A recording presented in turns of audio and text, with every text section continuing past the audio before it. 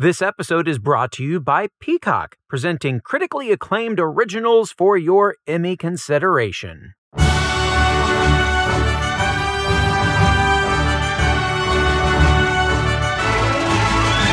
Hello, and welcome to The Awardist from Entertainment Weekly, taking you inside this year's best contenders for the industry's biggest awards. I'm Shana Naomi Krochmal, Digital Director at EW, and I am joined again by my co-host, EW's Awardist columnist, David Canfield. Hey, Shana. Hi, David.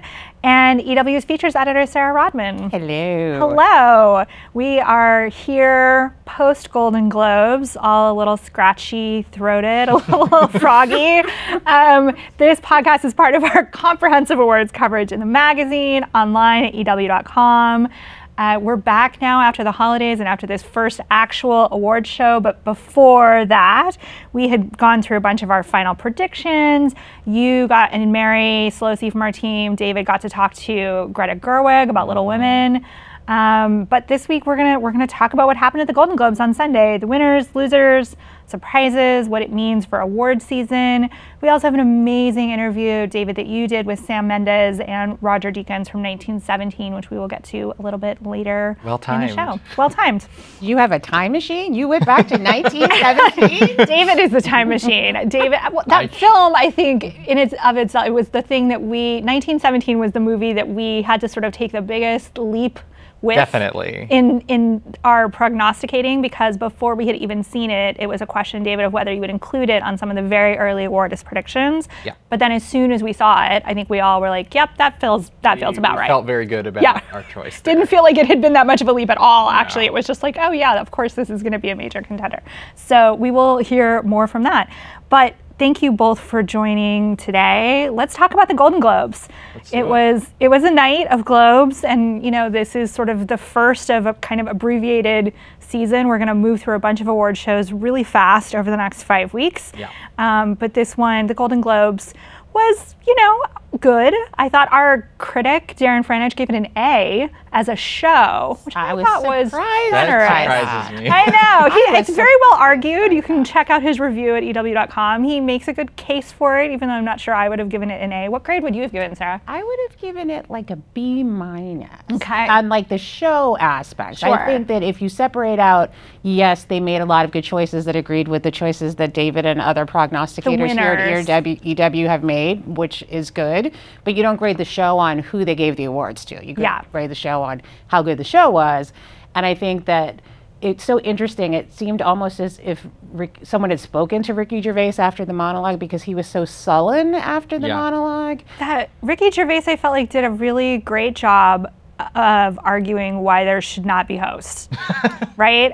And like, I get that was his shtick, but I did not enjoy it personally, and mostly I was like, I don't need this. If this is if you're going to bring this like kind of sullen, sarcastic, like why are we even here sort of game as a host, then I don't. The low energy, I think, is just, there were certainly moments in the monologue that I thought were funny. Mm-hmm. It's just his energy was so enervating. Like I feel like it contributed to the show feeling draggy in ways that it didn't have to, considering how lively and interesting some of the speeches were, and how sort of great. But my thing also about the show, in terms of the producing of the show, was the weird way they formatted the actual awards themselves. Like they didn't really seem to go together. Everybody was giving out 2. It was a big hurry. Here's limited actor in a TV series, and this one from a movie, and like original it just score, like it just didn't have any rhyme or reason to it, and not a lot of like flash. No, like, no performances, no other which they don't always. Sometimes they have musical performances though. They have sometimes, and they had some big deal people nominated for music last night: Elton John, Taylor Swift, and Beyonce, and yet, granted, these were not big hit songs, which they never are at this, but it was weird that there was no musical performance at all. And what do you think of the show? What would and your it was grade still be? 10 minutes over. Yes. I would also say like B-, and exactly what Sarah said. It was strange that like Succession won Best Drama before Brian Cox won Best Actor, because normally the show award would go last. Yeah. And it just contributes to the way the Globes always undermine TV, I feel. Absolutely. And put all the big film awards at the end, and the TV awards are just so randomly ordered for no particular reason. I thought the Lifetime achievement speeches were quite lovely, and particularly the intros. I thought Kate McKinnon was outstanding. Speech for Ellen was so beautiful and heartfelt, and I was very moved by that.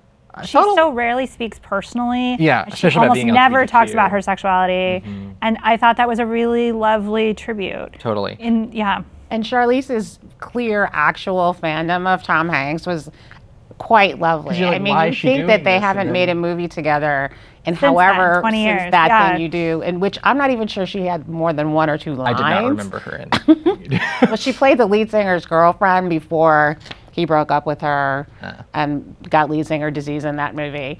But she was Stretch's girlfriend. Okay. Tom Everett Scott's girlfriend before he started being in love with Liv Tyler. It's a whole thing. Go watch that thing you do. We have a whole oral history. Go find Charlize. Yeah, it's such a good movie. But anyway, she was lovely, and I think that contributed to him being so emotional as well. Yeah, absolutely. And in general, the winners were not bad. I mean, you can always... I didn't question more of their choices than I would the Emmys or the Oscars. I thought... And sometimes with the Globes, you can have some real outliers that you're just like, what are you talking about? And then you have to remember again who it is that we're talking about, who voted on this, how did it happen? And it was a little more mainstream in line, not super surprising. Yeah. Not in a bad way. Right, except although for not in an Missing exciting Link, way. which Except was for Missing Link as big animated surprise. feature, which was definitely unexpected. Bizarre. I think the Rammy win that people were saying was, I think it was a surprise to a lot of people who haven't seen that show, but if you know the Hollywood Foreign Press and you've seen that show, that's less surprising. And it is a great show, so it is nice for them to throw some spotlight its way. And the Emmys didn't pay any attention to it. So. Yeah, let's talk some about the other TV wins, Sarah. So, Best Drama, Succession. Fleabag, Best Musical Comedy. What did you think in the big categories those were the right calls? Absolutely, and I also this is victory lap time for Fleabag, right? Like, this is the end. This is of that exactly, and so it was nice to see how funny she was and how grateful she was and how she's such a good example of somebody that spreads the wealth in her speeches, talking about by name people, the director and other people on the crew, and not sort of hogging all the credit to herself. And I think those were the two big shows. Also giving proper credit to Barack Obama. Exactly. I appreciated that because while a very funny and very sort of dirty joke to make in the midst of that, even if it wasn't explicitly explicit and you had to kind of go back and know, why is she making this joke about him? The joke that she made on the show, the joke that was made after he named Fleabag to his list of best television. She could have not done that, and I appreciated that she went there. Totally. Well, I think that's like a microcosm of Fleabag, right? 100%. Could you make a choice to make yourself look worse in this moment? Yes, do that. Exactly. I think, though, honestly, my favorite thing about the TV winners last night was the way that Tiffany Haddish pronounced the name of the best limited series, a movie about one of the worst nuclear disasters in history. And when it won, she was like, Chernobyl! And there was just something sort of delightful about that. She was delightful. Yeah. You know that nobody has ever pronounced Chernobyl that way before. With that giddy enthusiasm. Yay, Chernobyl. But excellent series, and richly deserving, but just a nice, funny moment on the show. And also, nice to see Michelle Williams. Yes. And who hers always gives a great speech. Always. So composed and articulate and really pointed. Like, she came prepared, was ready to say something, did not want to let that moment go without saying something that really mattered to her. Yes. Did so really beautifully. So Michelle Williams and actually Phoebe Waller-Bridge, two people, and Chernobyl for that matter as well, I would like to point out as the president of the Television Critics Association, we gave all three of those awards at the Beverly Hilton last July. So we were a little bit ahead of the Hollywood Foreign Press. So they have all won those awards on that stage before. And then not surprising that, the networks, the broadcast networks continue to be edged non-existence. It is just not. It's lovely that Michelle Williams won. That was like a big win for cable. I was interested that Russell Crowe won for The Loudest Voice, which was on Showtime. They don't often get a ton of awards love, so that was good news for them. And really, anytime Olivia Colman does anything, we should give her an award, I feel like. I couldn't believe they didn't give it to Jennifer Aniston, though. I was really surprised. You were. I love Olivia Colman. It's not a quality argument. I was just like, the Golden Globes are going to give Jennifer Aniston this Golden Globe. And it was like they didn't for Jennifer Aniston, not for J-Lo. Those were the kind of big missing Jennifers of the night. Well, we'll get into the J-Lo choice in Olivia Colman, and I think in that question of Fleabag's final lap, but this is the beginning for Olivia Colman, season 3 of The Crown, and Succession, season 2 for the Emmys. And I think obviously we will see plenty of both of those casts going into the fall and the Emmys. And the fact that they also nominated Tobias Menzies, he didn't win, but that is a very sort of Golden Globe thing to do. It's a spread the wealth thing. And, Brian Cox winning, I think he is somebody, stalwart actor who has been around for so long, who is not someone that in that Anthony Hopkins generation that doesn't necessarily win all the awards. So it's nice that this show has brought him back in that way. That was quite a moment, actually, when he won. You could tell he took it in. Yeah. Olivia Colman, I wonder if she benefited from kind of the reverse of what I'm sure we'll talk about on the film side, which is I felt like the HBO, The Big Little Lies, and The Morning Show all sort of competed against each other internally in some of those categories. And I feel like Olivia sort of got to be the differentiator in that. Whereas on the film side, I think Netflix hurt themselves with having so many nominees in so many of those categories that competition sort of played against them. But maybe it helped a little bit more on the TV side for Olivia anyway. Right. I mean, yes, with the movies, The Two Popes and Irishman. I mean, there were so many options. And I think you're right about Jennifer Aniston in this regard, just because that she has got to be a favorite of that organization. And she gave a stunning performance on that show. She is so good. Again, it's not a quality argument. Olivia Colman is fantastic. Yeah. But Jennifer Aniston really does something special in the morning show. Very movie starry too. Which Yes.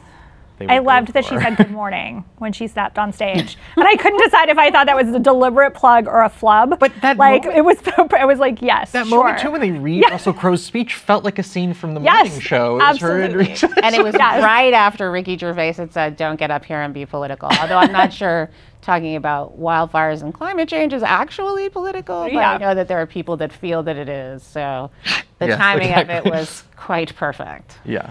Anything else on the TV awards side, Sarah, that you want to say? We talked about last night a little bit about how Watchmen is missing, which we talked about when the nominations came out for this, that it felt like culturally a gap of a show that we all talked about how important it was, and it was not reflected here at all. I assume we will see more for the Emmys when we get to that point. I think that window was just so short between when that show came out and it just wasn't enough time, I don't think, because there is the possibility that show is a very American show. It is about American history, even though some of it is fictional history, and it is about racism and white supremacy. It is a hard show on some level, and I think that it came out so close to the deadline and is so very American that I think that those are two things that could have gone against. And if you don't know enough about it, you think it's a superhero show. Exactly. And I think it's a comic book show. Yeah. It has ties to comics, but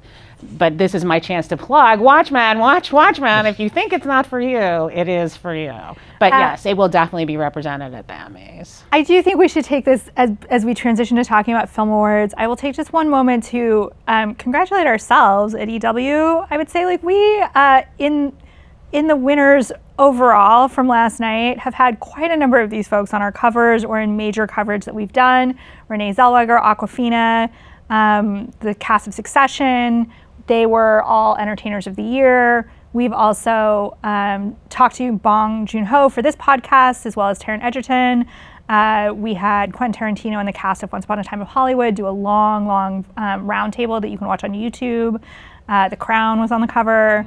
So, a good group of, I'm not saying we created these moments for anyone, but We've been watching. I think it's always a balance. I think we are really concerned when we make these decisions for these high profile opportunities, whether they're covers or interviews or substantial things. We've really spent a lot of time internally talking about not just the sort of star quality of who is, someone we'd like to honor in that way, either actually honor as an entertainer of the year or just feature, but also like the quality of what they're doing really comes into play in what we're talking about. So it's nice to kind of see that line up. Yeah, totally. We know how to pick them is what she's saying. We know how to pick them. Thank you to Sarah Rodman for joining us to talk about the television of it all. She, as the president of the Television Critics Association, has to go get over to the beginning of that next press event. Never stops. Never stops. David, let's talk about films at the Golden Globes. Let's do it. You wrote a great column that's up on EW.com, sort of breaking down for awardists what you thought were the biggest takeaways. Tell us what you think is most significant from what happened on Sunday. Well, I think the big takeaway absolutely is that 1917 is a serious Best Picture player.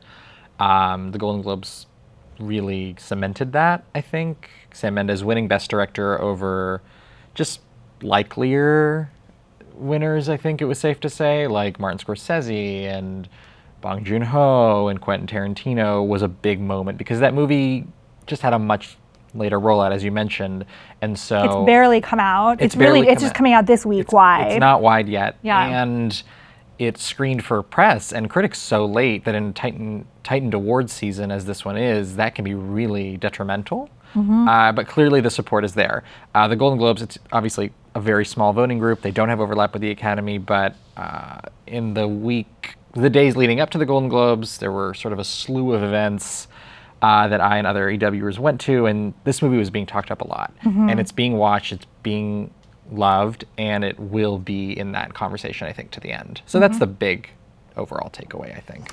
And then Once Upon a Time in Hollywood. I think, I was thinking about this today. Do you feel like Once Upon a Time in Hollywood is, in a less controversial way, sort of the Bohemian Rhapsody of this year, in that it is very popular? It had a huge box office, like people really watched it, people really liked it. It has so many big names attached to it, like people are familiar with it.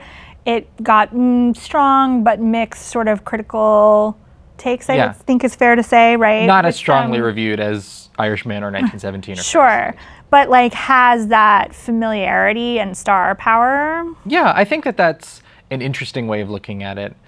It sort of depends on how the season shakes out, but I think it's a stronger Best Picture player than Bohemian Rhapsody was overall. And I think it's a better film. It's a better film, but also I think having the Quentin Tarantino factor, a director who has not gone all the way yet for a movie that feels like his most personal, that's a really strong narrative that he's writing.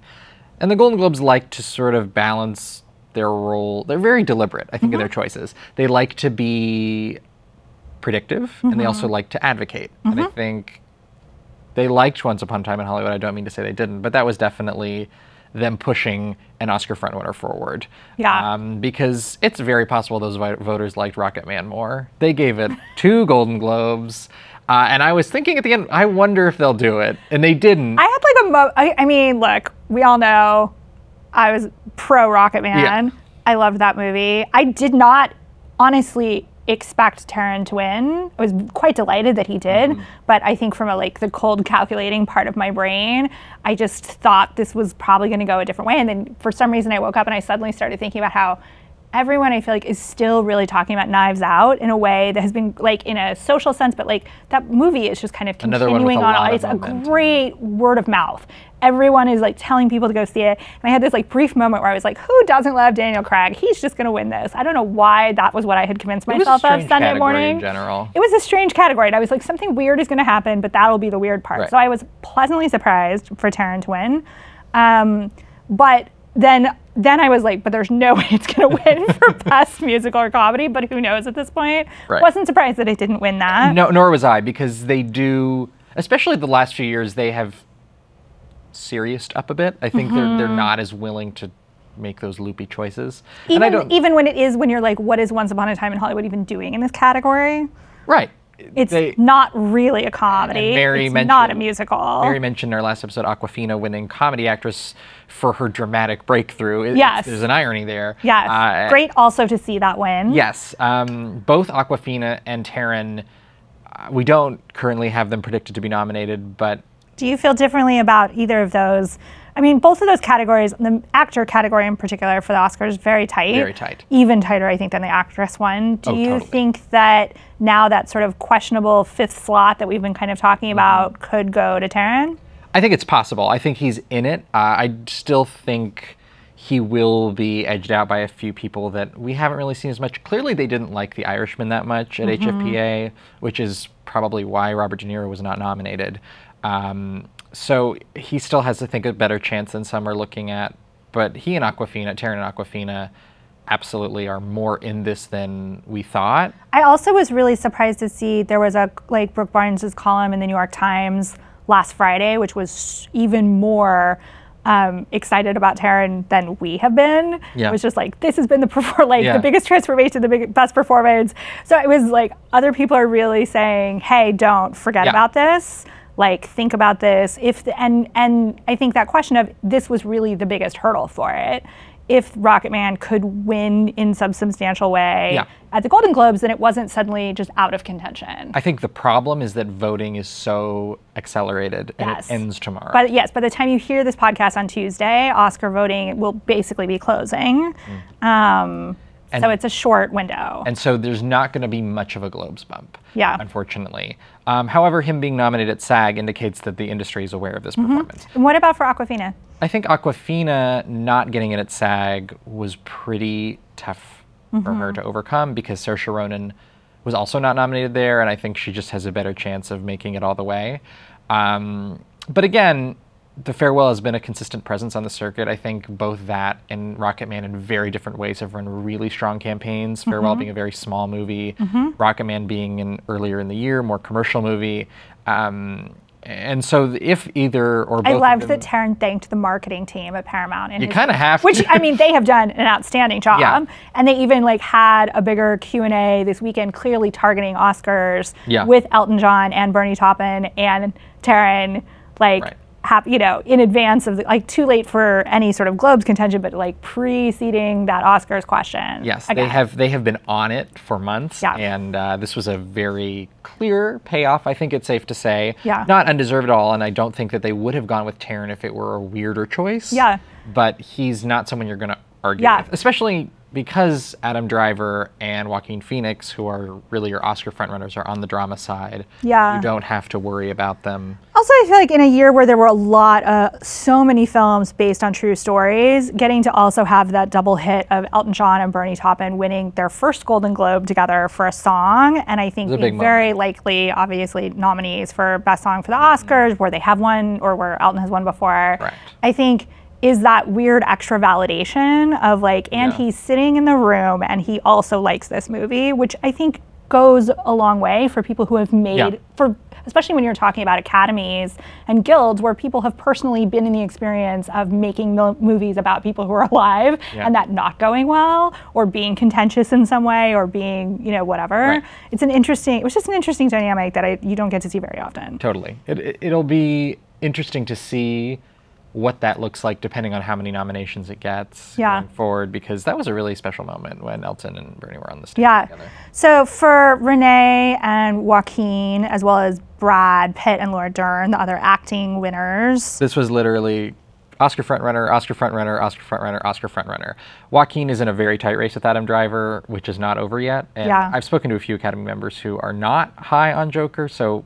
And do you feel like his speech would help or hurt? No, I don't think it helped. I was trying to decide. I don't know why I just said that so diplomatically. I know. I was trying to gauge. I thought it was wild, and it was so in stark contrast to me to watching Michelle Williams give such a thoughtful, composed, articulate speech, and to me, in a really painful way, was this is everything about the difference between how Hollywood treats men and women. That Laura Dern gave a great speech. Laura Dern, Patricia Arquette, Renee, all of them had such thoughtful things to say, and Joaquin gets up there and is like, sorry, I've kind of been a jerk. I kind of have learned some things from it, but I still can't figure out how to put together a sentence. And I'm not saying because you're an actor, you have to be a great public speaker, because I think clearly we know that is often not the case, right? But it was kind of like watching Peter Farrelly win for Best Director at the Globes last year and just keep talking in that way where you were like, well, he wasn't hurt by it. He wasn't hurt. I think we thought he would be, and then he wasn't. So that is really my question, is Does this actually matter, or is it everyone's like, this is about what we'd expect from Joaquin Phoenix? I think this is a worse example than Peter Farrelly, and also Joaquin Phoenix is more of a public figure. Voting for Green Book is not necessarily, because Peter Farrelly wasn't even nominated for Best Director last year for Green Book. However, Joaquin Phoenix is also in an interesting race because he is up against Adam Driver, who is not the world's most personal human being. Have we ever seen like an Adam Driver acceptance speech? I can't think of one. I can't think of, certainly not one that's high profile, and I think he will win something between now SAG and I do think this is a tight race. I don't think Joaquin Phoenix is helped by this at all. I think it doesn't help that the movie's overall aesthetic, for lack of a better word, is not the most palatable. And then on the actress side, you had Renee Zellweger, who really just this very genuine welcome back moment for her. You could tell she was quite moved by that, and I was moved by that. So I think that was safe for her. Brad Pitt kind of gave. Brad Pitt is just delightful. And when you were like, he gets up there and you're like, just keep talking. Like, what else? Can we give you some other awards? Yeah. Like, what? Do you want to host? Do you just want to hang out on stage There's a lot for a while? he got a bit of a standing ovation, which I found kind of curious. And I was at the Golden Globes viewing party, and that was the only actor for whom there was a notable applause. Yeah. There was loud applause when he won, and his speech was sort of delightful in a very Brad Pitt way. It was funny. It was sweet. He had like some nice things to say about his buddy LDC and like, the Titanic, and we were just like, sure. The LDC. Yeah. So I think Why not? he is very comfortably out front, as is Renee. And Laura Dern, I was quite sure that they were going to give this one to J-Lo, but thinking about it, this is a very deliberate group. Yeah. And I do think that Laura Dern was their Netflix vote. Yeah. Because she was the only film Netflix win, and she is probably going to win the Oscar, I think. And there is that factor of like, they only have one supporting category for actress at the Globes, Right, they don't and she's separate. solid in multiple films, so there's a little bit of that combination. Well, I think that's why she's going all Yeah. the way, is she gives very different compelling performances in Little Women and Marriage Story. She's great. Yeah.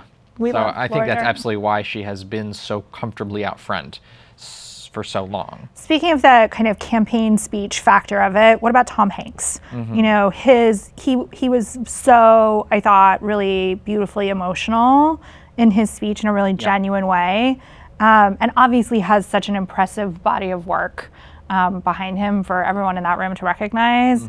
Do you think his speech helped his Oscar bid? Where do you see him right now for that race? So my co-predictor, Joey Nolfi, and I have been a little nervous about Tom Hanks fitting into this final five because the movie has really fallen off of A Beautiful Day in the Neighborhood.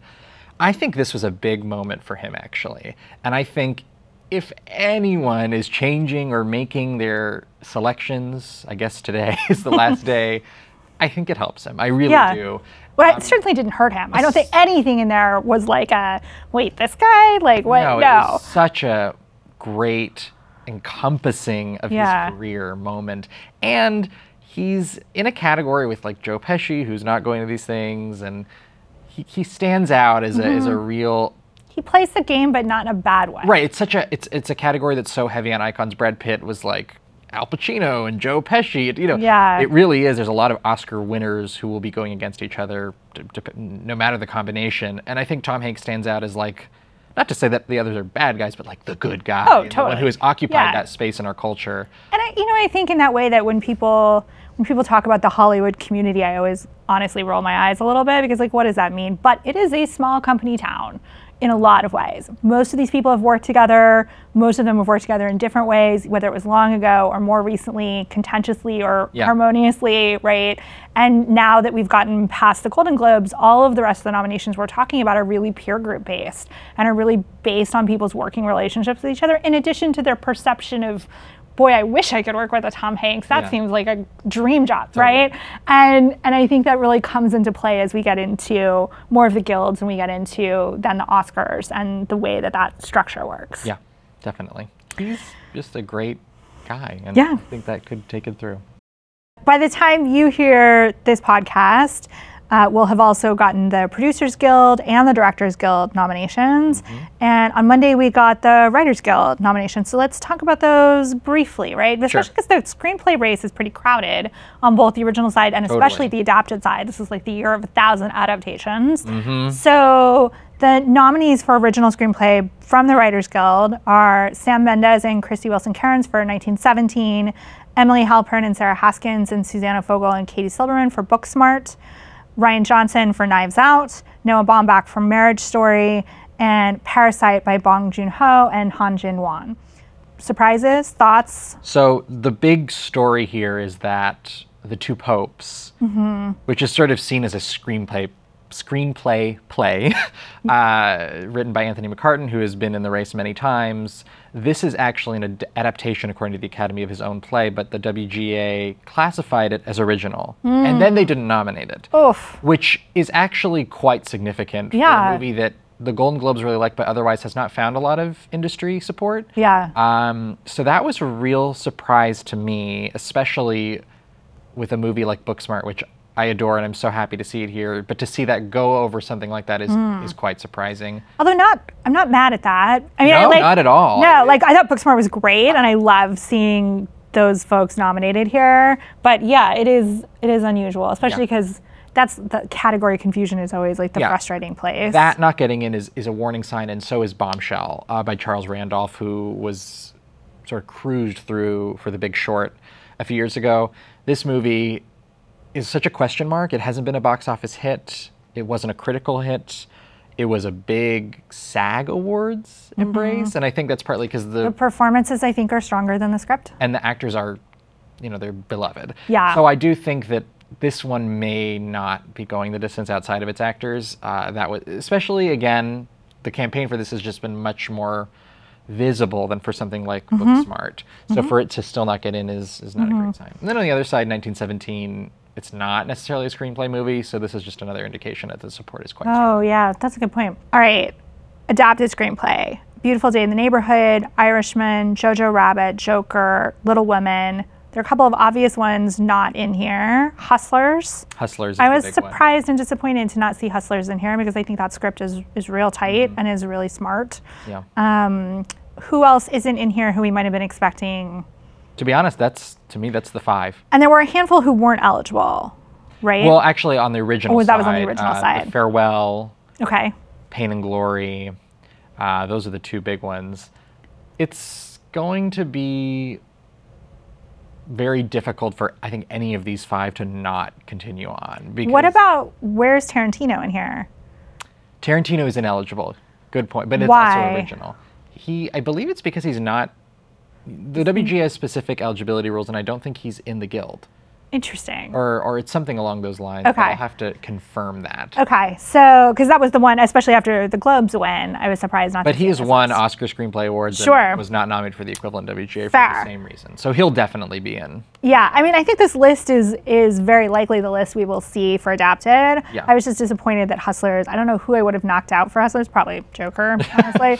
But I would have knocked out Joker. I think or most likely, if there were one, I would currently predict that The Two Popes, which is going in adapted here, will probably beat out Beautiful Day in the Neighborhood. But Hustlers would be an alternate there, so we'll see. Okay.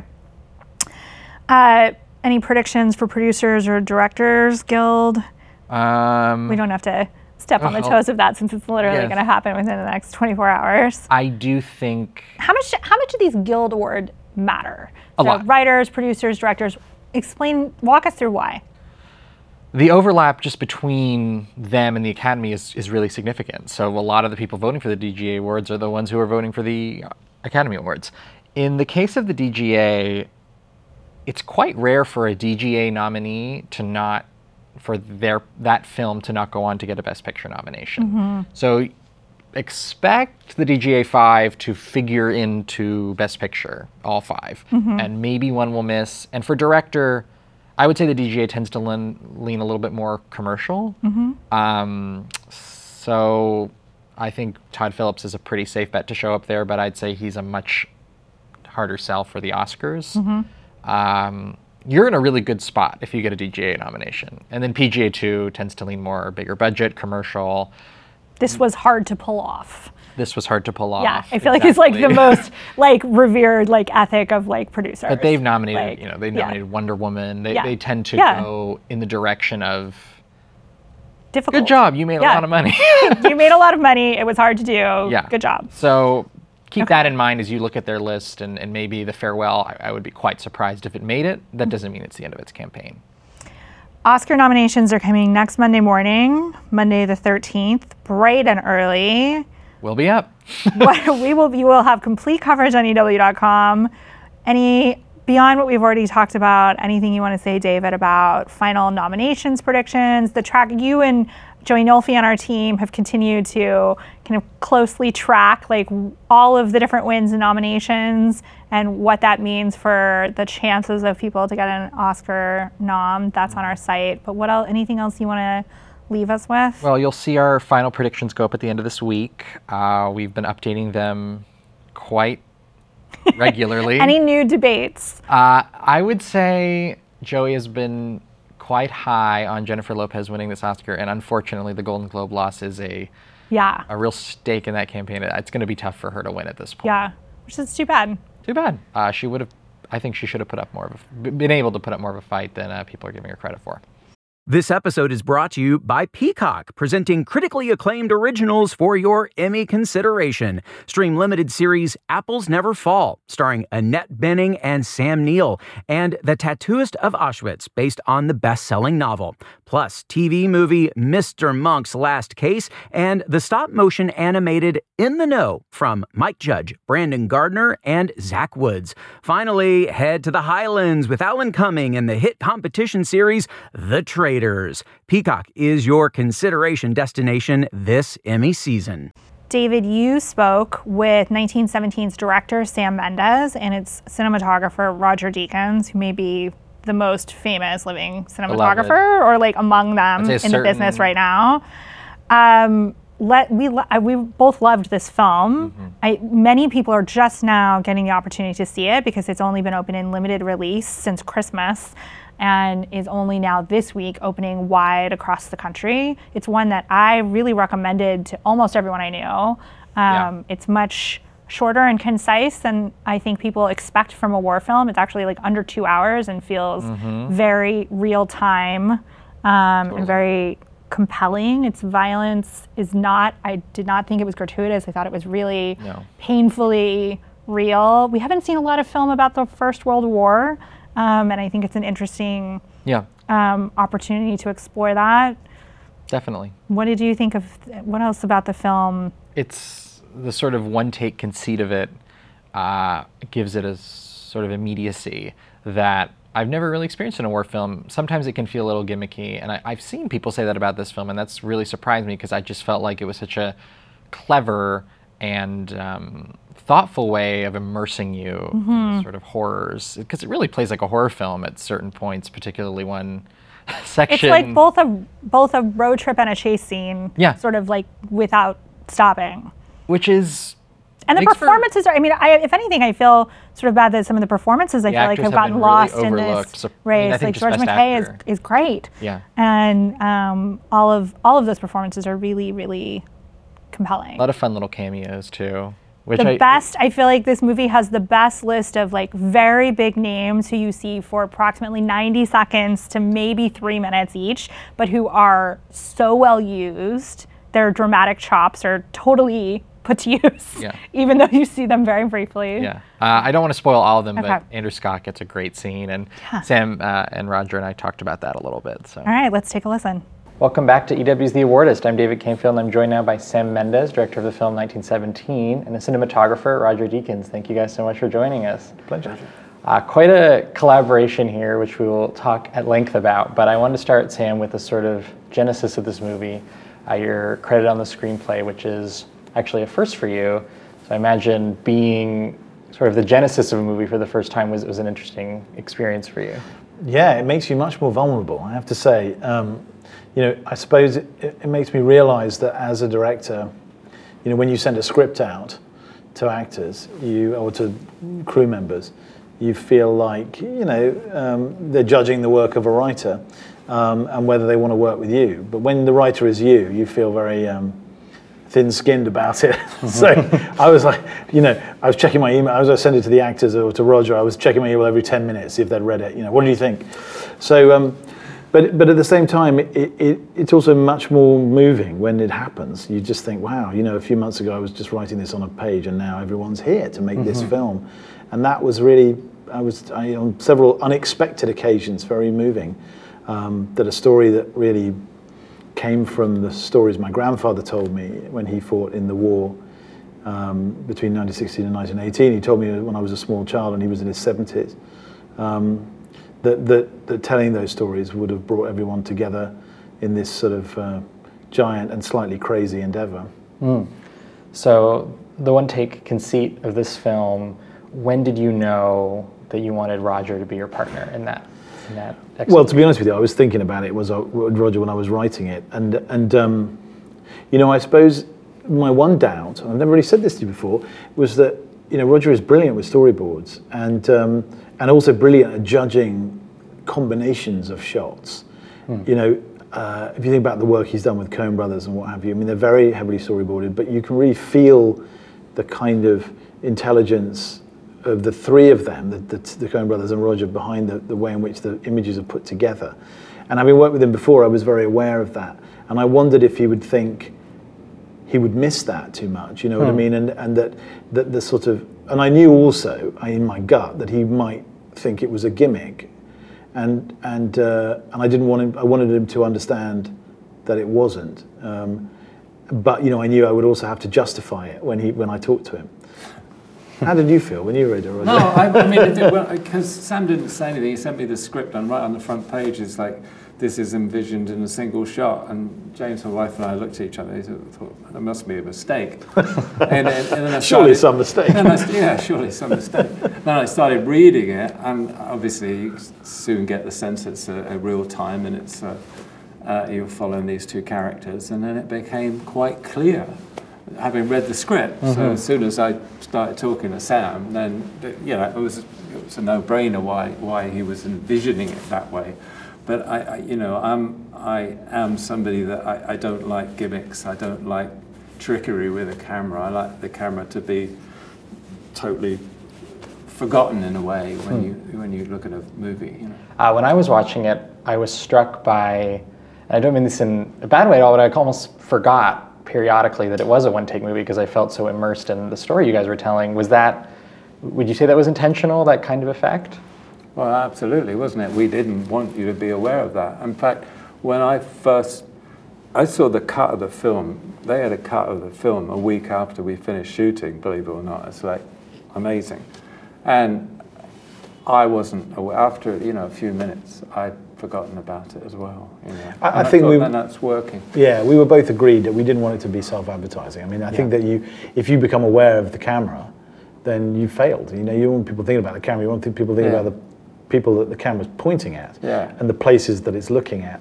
You don't want them thinking about what it's doing. So it doesn't do anything.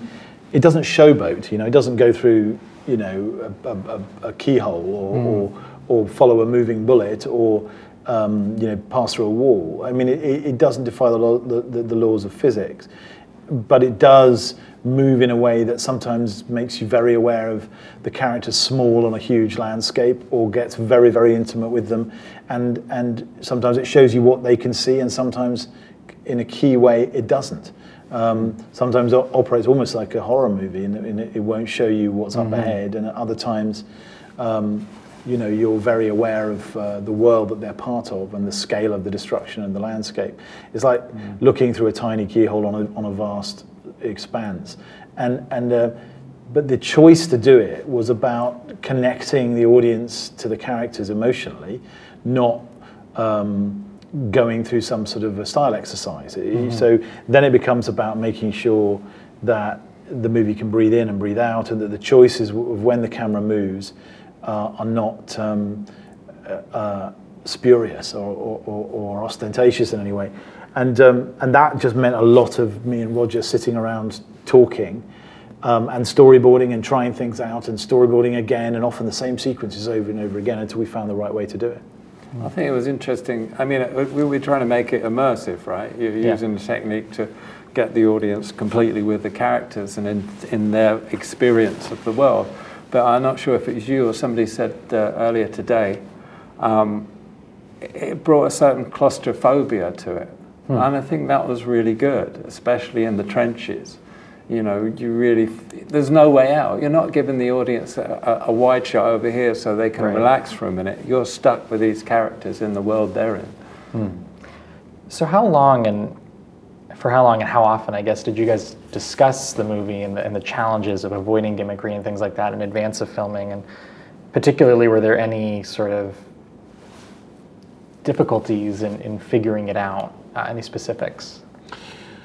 Yeah, there was difficulties with every scene. But one thing we talked about very early on was let's not think about engineering. Let's not think about mechanics yet. Let's not think about the how, but the why.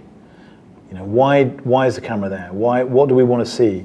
At what point do we want to hand off from one character to the other? At what point do we want to see what they're seeing? At what point do we want to introduce details? We want to see where their feet are, or their hand is, or where they're looking. You know, and they were all choices based on character and story. And then once we'd worked that out and we were pretty solid, then we had to work out how to do it. And then that became about engineering. Then it became about which rig we shot on, whether we were on a wire, a crane, a handheld, the stabilizer, which is a stabilized system, or a Steadicam, or the Trinity, which is the largest Steadicam rig. And those decisions were rehearsed too. We rehearsed those shots to see if it was the right rig, and sometimes we changed quite close to the moment. But they were all rooted in a physical reason, a physical and emotional reason to do with the actors, rather than, hey, wouldn't it be cool if we went over here, you know? And gradually you begin to develop a style. And like Roger said, you know, really the big moment of sort of determining what our style was is when the characters leave the trenches and cross no man's land, because you have no physical structure around you to dictate where the camera has to move. It can literally move anywhere. And so you then have to make a determination about what the correct style is. And that helped us then really develop the style for the rest of the movie. What about you, Roger? Was there anything? Yeah, and also the moments that you took in that where you want to emphasize one character against the other, you know, so how do you segue from one character to the other? And that's like a little dance of the two actors and the camera and where the set pieces are and everything else. So in a way, it was a really interesting process, because often when you're cutting, you say, I want this sort of set, and you work with a designer, and the set comes in, and then you imagine certain shots, but when you see the set and the actors block it out, then it might change, and you adapt it, and you go, oh, well, it would be nice to play it in a single shot here, whatever. But that wasn't the case in this. We had to work it out in advance of the sets being built. The sets had to be built very specifically for the action Sam had written, and the time it was going to take for the actors to speak the lines, or for a certain piece of action to take place in a certain moment. We actually had two scripts. We had a script that you would call a conventional screenplay, but we also had a script that was made up entirely of schematics. It was about 40 pages of maps, and on every map was a diagram of where the actors were moving, specifically, and where the camera was moving. And I think it's fair to say, of the 4 or 5 movies, I can't remember how many Roger and I made together, we've made, this is the one that we changed the least on the day.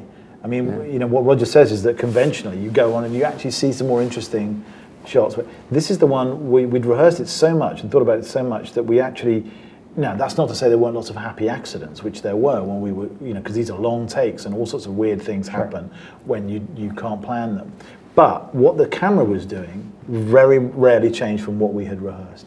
And you were working on a pretty tight schedule, correct? You started filming in April, which I cannot believe. No, it was. Well, that made the prep even more crucial, you know. And then with, you know, obviously one of the big problems, one of the big unknowns was the weather. We needed to shoot it in cloud, or the exteriors, and so we really needed to have our shots worked out, the equipment worked out. We needed to rehearse it with the actors. We needed the operators or the grips or myself to have done the shot a number of times before we actually came to do it, the real take where it's the real performance. Because some days we're waiting for that one little cloud that's slowly coming from the horizon, and it might take hours, and I'm not exaggerating. And when it damn well got in front of the sun, we had to shoot and get it right. So the pressure there was kind of quite, I found it quite enormous. I can imagine. Well, I think I don't want to do it again. No, no, it's all coming back now. It's like you're reliving it. Post-traumatic. I imagine though that having made several films together was essential to pulling something like this off and having that familiarity with the way you work with one another. I think it's knowing that you'll sort of, if one or other of you doesn't like something, the other one doesn't get offended, and you just keep going until you find the solution. I think that's what you have with this sort of existing relationship. And also sometimes when you shoot and you get the shot, you literally just look at each other and nod, and you know you've got it. I mean, it's an instinct. On some of the best days we had on this movie, we barely spoke because you're so focused on, exactly what. I won't take that personally. He wouldn't come out of his van. What can I say? But you're sort of so in sync, and you so know what you're looking for, and that when you get it, you just you don't even have to say it. And I think that's what comes from working together before, and also we've done movies of different styles. Very different, yeah. I mean, the first film we did together, Jarhead, I shot for Sam Jarhead, I think was most akin to this film, although that was all, not because it was a war movie, it was very different the way we shot it, because we shot all that handheld and we shot rehearsals. We didn't rehearse, we just shot. But our relationship to where the camera was and the actors and the relation to how we built those shots together, I think that informed a lot of what we did on this film. And the fluidity of it. The sense that within this sort of constantly moving shot was something quite precise. That combination of, I mean, what does James Brown say? Keep it loose, but keep it tight. Yeah. You know what I mean? That you're sort of planning it, but at the same time you're freeing the actors to feel like they're free to do whatever they want. And so it's that combination of structure and freedom that you're searching for. And that's not unfamiliar to me from the theatre as well. When you're, I'm not unused to saying to actors, right, we've been rehearsing this for weeks, off you go, it's yours now. You take it, they're your characters, it's your scene. And then just watch what happens. I wanted to ask you about the various details in the script, and particularly some that struck me as pretty remarkably specific. I imagine the conversations that you had with your grandfather, you learned a lot, and it seemed like there were some details probably that stuck with you that made it into the movie. Were there any, without I guess spoiling anything, true details that found their way into this movie? Well, I think it's fair to say that pretty much every detail in the movie has some basis in reality. I mean, we read, Christy Wilson-Cairns and I, who co-wrote the script with me, read an enormous amount of first-person accounts of the war, and a lot of wonderful archives in the Imperial War Museum, and a lot of collections of first-person accounts, rather than historical accounts. It was more about the experience of the war than the reality of the war, the historical details. So, for example, at the moment, there's a soldier who sings a song in the woods to another group of soldiers. Schofield stumbles across, and that's based on a real account of a man stumbling into a woods and observing a soldier playing a Debussy nocturne on a stolen piano to his fellow soldiers. And the way he described it and said, this is, I hadn't heard music for 2 years, and it was the most beautiful thing I'd ever heard. It moved me a lot, and that obviously registered and became that scene. My grandfather carried messages, and so obviously this is a movie about a man who carries a message. So they went in a kind of, the spirit of them went in, rather than individual details. A lot of the details, specific details, are from first-person accounts and are widely known. The life of the rats in the trenches and the crows and the wildlife. That's something that a lot of men talk about. That they were living with animals all the time, sometimes unwanted visitors to the trenches and to no man's land. The plane crashing into the barn, that's based on a real story. All these things. And you mentioned the animals. There's that really amazing moment when he just stumbles upon that pail of milk, and it feeds into a later scene, and I found that really surprisingly moving. And the singing scene as well, it's very quiet almost. Yeah. Roger, for you, getting the look of this film broadly, what kind of research did you do, and what, you've done worm films before, what was the broad sort of visual look communication that you wanted to execute here? Really, I mean, it's not that specific. I mean, I'm just trying to create something that feels totally real, immersive and real, both with the camera and with the lighting. So obviously the challenge is the camera's seeing 360 degrees when you go into a bunker. So, the first bunker we go in, it's lit with oil lamps. And I think Sam was surprised I didn't put any lights up, and it's only just these 2 oil lamps. But those oil lamps, we spent a couple of weeks actually figuring out how we were going to light, where they were going to be, the kind of bulb we put in them, because it's not a real flame. It's all on dimmers, so when the camera comes round, the balance of the light changes with dimmers and all that. So even the little things, there was a lot of detail to it. But it had to, the essence of it had to look real. The scene in the German bunker with the 2 flashlights, I mean, they're not just off-the-shelf flashlights. They're period flashlights, but they throw a light that's perhaps a little greater than the real one. Yeah, a little bit. But we did talk, though, about the fact that, I think the movie kind of goes headlong early on into the things you expect from a First World War movie, to trenches and no man's land and mud. But after that, it moves through atmospheres and looks that you don't expect. Tunnels and quarries and chalk trenches and orchards and farmhouses and canals and destroyed towns. The atmosphere and the times of day change. The atmospheres and the light shifts from place to place to place, and it's very, in that respect, it's deliberately changing and morphing the whole time. And it's deliberately surreal when we get to the destroyed town. I mean, that was very specifically meant to, feel like a dream stroke nightmare, more like a noirish kind of look, So definitely. He wakes up and you have no idea where he is or what's going on. Yeah, exactly. You have several great, well-known actors in very small roles, I think it's safe to say, but I think they leave an impact. What were the logistics, given the sort of unusual shooting schedule and mechanics of this film, getting them in these scenes, figuring out their parts? I bribed them. Someone like Andrew Scott, who has such a great, makes such a great impact in such a short amount of time. Yeah, I agree. He's wonderful. They're all wonderful. I mean, I think that it helped that I'd worked a lot with all of these people, either on stage or on film, or sometimes both.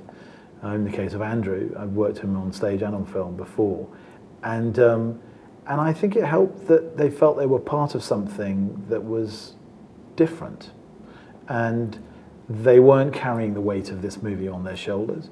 They weren't being asked to go around the world and do a press junket. They weren't being asked to do anything except just be good in those scenes for a couple of days, and it was very moving to me that they said yes, because they're busy people, as you say, but they all came fully prepared, and the feeling that I wanted, which is that these 2 relatively ordinary soldiers are passing through these lives that in many ways are bigger than theirs, and have a huge amount of that these people have a huge amount of authority, and yet we only see them in passing.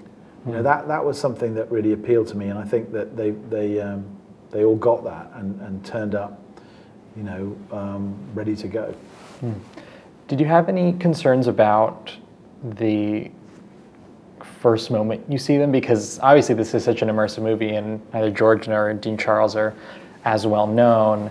In the screening I was in, I guess I won't say who appears, but someone appears, and there were a few cheers actually that I heard. Did you want to make sure that it still felt grounded and that they were immediately a part of this world? Are there any choices you made there to make sure that happened? Well, I suppose I was choosing 2 actors who were lesser known and relatively speaking new to the game, because I wanted the audience to have a sort of new relationship with them, and for them to feel like they were just 2 amongst thousands and thousands of men.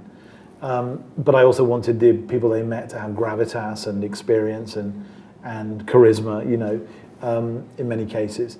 And funnily enough, the first shot of the movie, it was the one that I thought about almost the most, because I needed it to feel, so once they've got the mission, you know what their purpose is, and you sort of know that they're going to try and get there as fast as they can. Yeah. But the first 2 or 3 minutes, they're just talking, and you want them to walk in silence and talk about nothing particularly, and yet gradually, subtly reveal themselves. And it was a difficult scene to write and to shoot, and to establish gradually that this was the style in which we were making the movie. So it was a delicate balance, that one. Mm. I love the way that the walking and talking scenes are filmed, and there's a real intimacy to them. Can you talk about your approach to the naturalism between those actors and capturing that on camera? Well, I mean, in a technical sense, because it depended on how fast they were going and the terrain they were going over as to what piece of equipment we used, and how the shot developed, and as Sam said earlier, I mean, we broke it down mainly for performance reasons, and then secondly, really for location reasons, and then thirdly, for technical reasons. Sometimes I would say, well, Charlie Resnick, who was working with the Trinity, which is quite a big beast. Yes. I mean, it's incredible, delicate, and it's amazing what he can do, but he could not walk half a mile and do 30 takes of it. You know what I mean? You have to have some sort of limitation if that's the piece of equipment you have to use. So, so each particular piece of walking was done in a different way, Yeah. Sam, it's the 20th anniversary of your first film, American Beauty, and we are the Awardist podcast, and of course that was an award-winning film. It's a big question, but in the 20 years since you made the movie, how do you think you've evolved as a director? Oh, much worse. Gone backwards, haven't I? I wasn't there. I wish I could ask Connie. Oh, he definitely. He looks genuinely curious. He definitely agree with you. Oh gosh, I don't know. I think one thing I've done over those 20 years, I hope I've done, is I've treated each movie differently, and it's its own particular adventure. I've never applied a single style to consistent pieces of material. I always think, well, what style does this piece demand? And so, I've as Roger said earlier, Roger and I shot a handheld movie. We didn't storyboard it for a second. We barely planned it in a way. We did go to the locations, and we shot 2 cameras handheld, and we let it kind of fly, really. And this movie couldn't be more different. But I do think I've learned to use and bring some of the things I've learned from the theatre into movies, and I certainly did on this one. And it took me a while to come back to England to make movies. I made my first 4 or 5 movies in America, and so I think that perhaps I bring more of myself to this film than I have before, and that takes a certain amount of courage, which perhaps 20 years ago I might not have had. Is there a moment, I guess, from American Beauty that you reflect on as you're particularly proud of, a shot? I think the rose petal shot on Mina Suvari is such a famous shot. It's analyzed to death still. Yeah, but you see, I think of that shot, and I think of me in Conrad Hall up a stepladder, sprinkling rose petals while shooting 120 frames a second and then running the film backwards. Because that's actually what it is. Wow. It could not have been more in camera, more poor man's process than it was. That look, and it looked so beautiful when you did it, played it backwards but for me I suppose one of the things that I feel proudest of in that movie was how courageous I was to hold shots for a long time. And I think it's taken me 20 years perhaps to get back to that. That's really good. Well, Roger, Sam's description of the background of filming that American Beauty scene has me inevitably asking, is there a day on the set of 1917 that you think you'll remember as particularly arduous? I want to know how he shot the bowling scene in Big Lebowski. Oh, the bowling scene in Or Big that, we Lebowski. can go there too. I think that's much more interesting. That was that was a spit on a dolly. So we're pushing the dolly, and the camera's on the end of like a spit, literally. Oh, really? That's hilarious. Wow, Revolving the spit, so the camera's going like 360, and the dolly's going down beside the bowling alley. Wow. Quite Yeah, easy, I never knew that. really. I never knew that. Really, you know, all those things. Yeah. What was particularly arduous? If there was, you mentioned sort of the memory of that scene. If you think that there's... No, I think every scene, like Sam was saying, I think the best memory of it all is just, when everybody felt they got a take, and you just, we'd each walk out from where our controls were and go, wow, that was, okay. Yeah. You could feel electricity that when, it's very unusual for the whole crew to be united, but because they were all focused all day, often 2 days, on one shot, just one, not coverage, not multiple takes of the same thing. I mean, multiple takes of the same shot, but not multiple angles on the same thing. When they achieved it, it felt special and exciting. And there was enormous pressure on every take, every section, because they were so long and so involved. And the further that went into the take, the more kind of anxiety I was feeling, whether I would get it right, or that the sun would come out at the wrong moment, or whatever. You know what I mean? So I remember those things. Yeah. Well, I think in the end, you guys made something pretty special. So thank you very much. Congrats, and thank you so much for joining us today. Thank you. It was fun. David, thank you so much for having that conversation with Sam and Roger. We also, if you have now seen 1917, or as soon as you do see it, if you'd like to see a longer conversation with them and some of the cast, we shot a roundtable that you can watch on Entertainment Weekly's YouTube, which was also great, and you get to hear a little bit more from the actors in that also. Such a great, tight-knit little group there. Yeah, absolutely. Do you want to give a last bold, not a last, but before the nominations, David, a last bold take? Sort of a last bold take for this phase anyway. Sure. Yes, I think you mentioned a little bit, and Joey may disagree with me, so it may not be reflected in our predictions, but I think Knives Out will be a Best Picture nominee. Okay.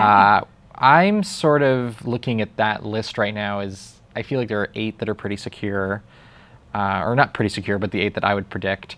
And then there's that 9th, if they go with a 9th, and I've been going back and forth with about 6 different movies. What are the other ones? Everything from, well, this is giving away that I'm not predicting them, but everything from The Farewell to Bombshell, which was a big SAG movie, to Richard Jewell, if that contingent of the Academy really shows up, and a couple others. But Knives Out has a momentum that none of those others can touch. It's getting great word of mouth. People are really talking about it. I watched it for the 3rd time on New Year's Eve. It just seems like a solid, staying at home at New Year's Eve. Yeah. Like, one of our friends who came over hadn't seen it. I felt like this would be fun. And there were things still that I saw in it the 3rd time around that I had not seen the first 2 times and thoroughly enjoyed. It was just enjoyable and smart. I feel like it's possible that the team behind this movie underestimated its awards potential a little bit. Because if you really look at the quality of the reviews, the cast, the box office, and the word of mouth, it kind of should seem like a slam dunk, and it's not, and I just think it hasn't been pushed in that direction. I want to give a serious shout out to the social team behind Knives Out, because they have been really killing it. They posted right after the Golden Globes a very funny version of the Jamie Lee Curtis line, which is also in the trailer, about how am I feeling after the loss of my father, only with Golden Globes in it. Their jokes about Chris Evans have been A+ throughout. I don't know if this is their social campaign is their campaign, but they've been nailing it. Yeah. That is a really solid bold take. Okay, my bold take, one last before the Oscars are announced. Look, I'm just going to keep going with my manifestation theme, and I'm going to say Taron gets that 5th actor slot. I mean, why not? He seems to be respected by his peers for the work that he's done. I think, obviously, you can sort of never quite overestimate the goodwill for an icon like Elton John and the factor that plays. I mean, this is a man who has a 50-year career and has delighted people in so many different ways, and this is kind of a new world, but I think I think every filmmaker likes to think that they could make a great film about someone who has influenced them that they would love that much, but it almost never happens while they're alive. And I think there's like a little bit of that's going to bleed over into all of it. So I'll put that out there. He's right there for sure. Yeah. All right, we have still more great interviews to come on the Awardist in these remaining weeks. We have Tom Hanks, along with director Marielle Heller, Thomas and Mackenzie, and others. So be sure you have subscribed to the Awardist. Be sure to like, rate, share, all of those good things. You can always find complete Awardist coverage at ew.com/Awardist and in the magazine. We'll be back to talk about the Oscar nominations next week. After that happens, bright and early. David, thank you so much for joining me, as always, for being out there in the weeds of all the parties and the viewing parties and the many different awards lists as they I know come Beverly through. Hills very well now. Thank you to Sarah Rodman for joining us today to talk TV. And thanks, as always, to all of you for joining us for The Awardist from EW.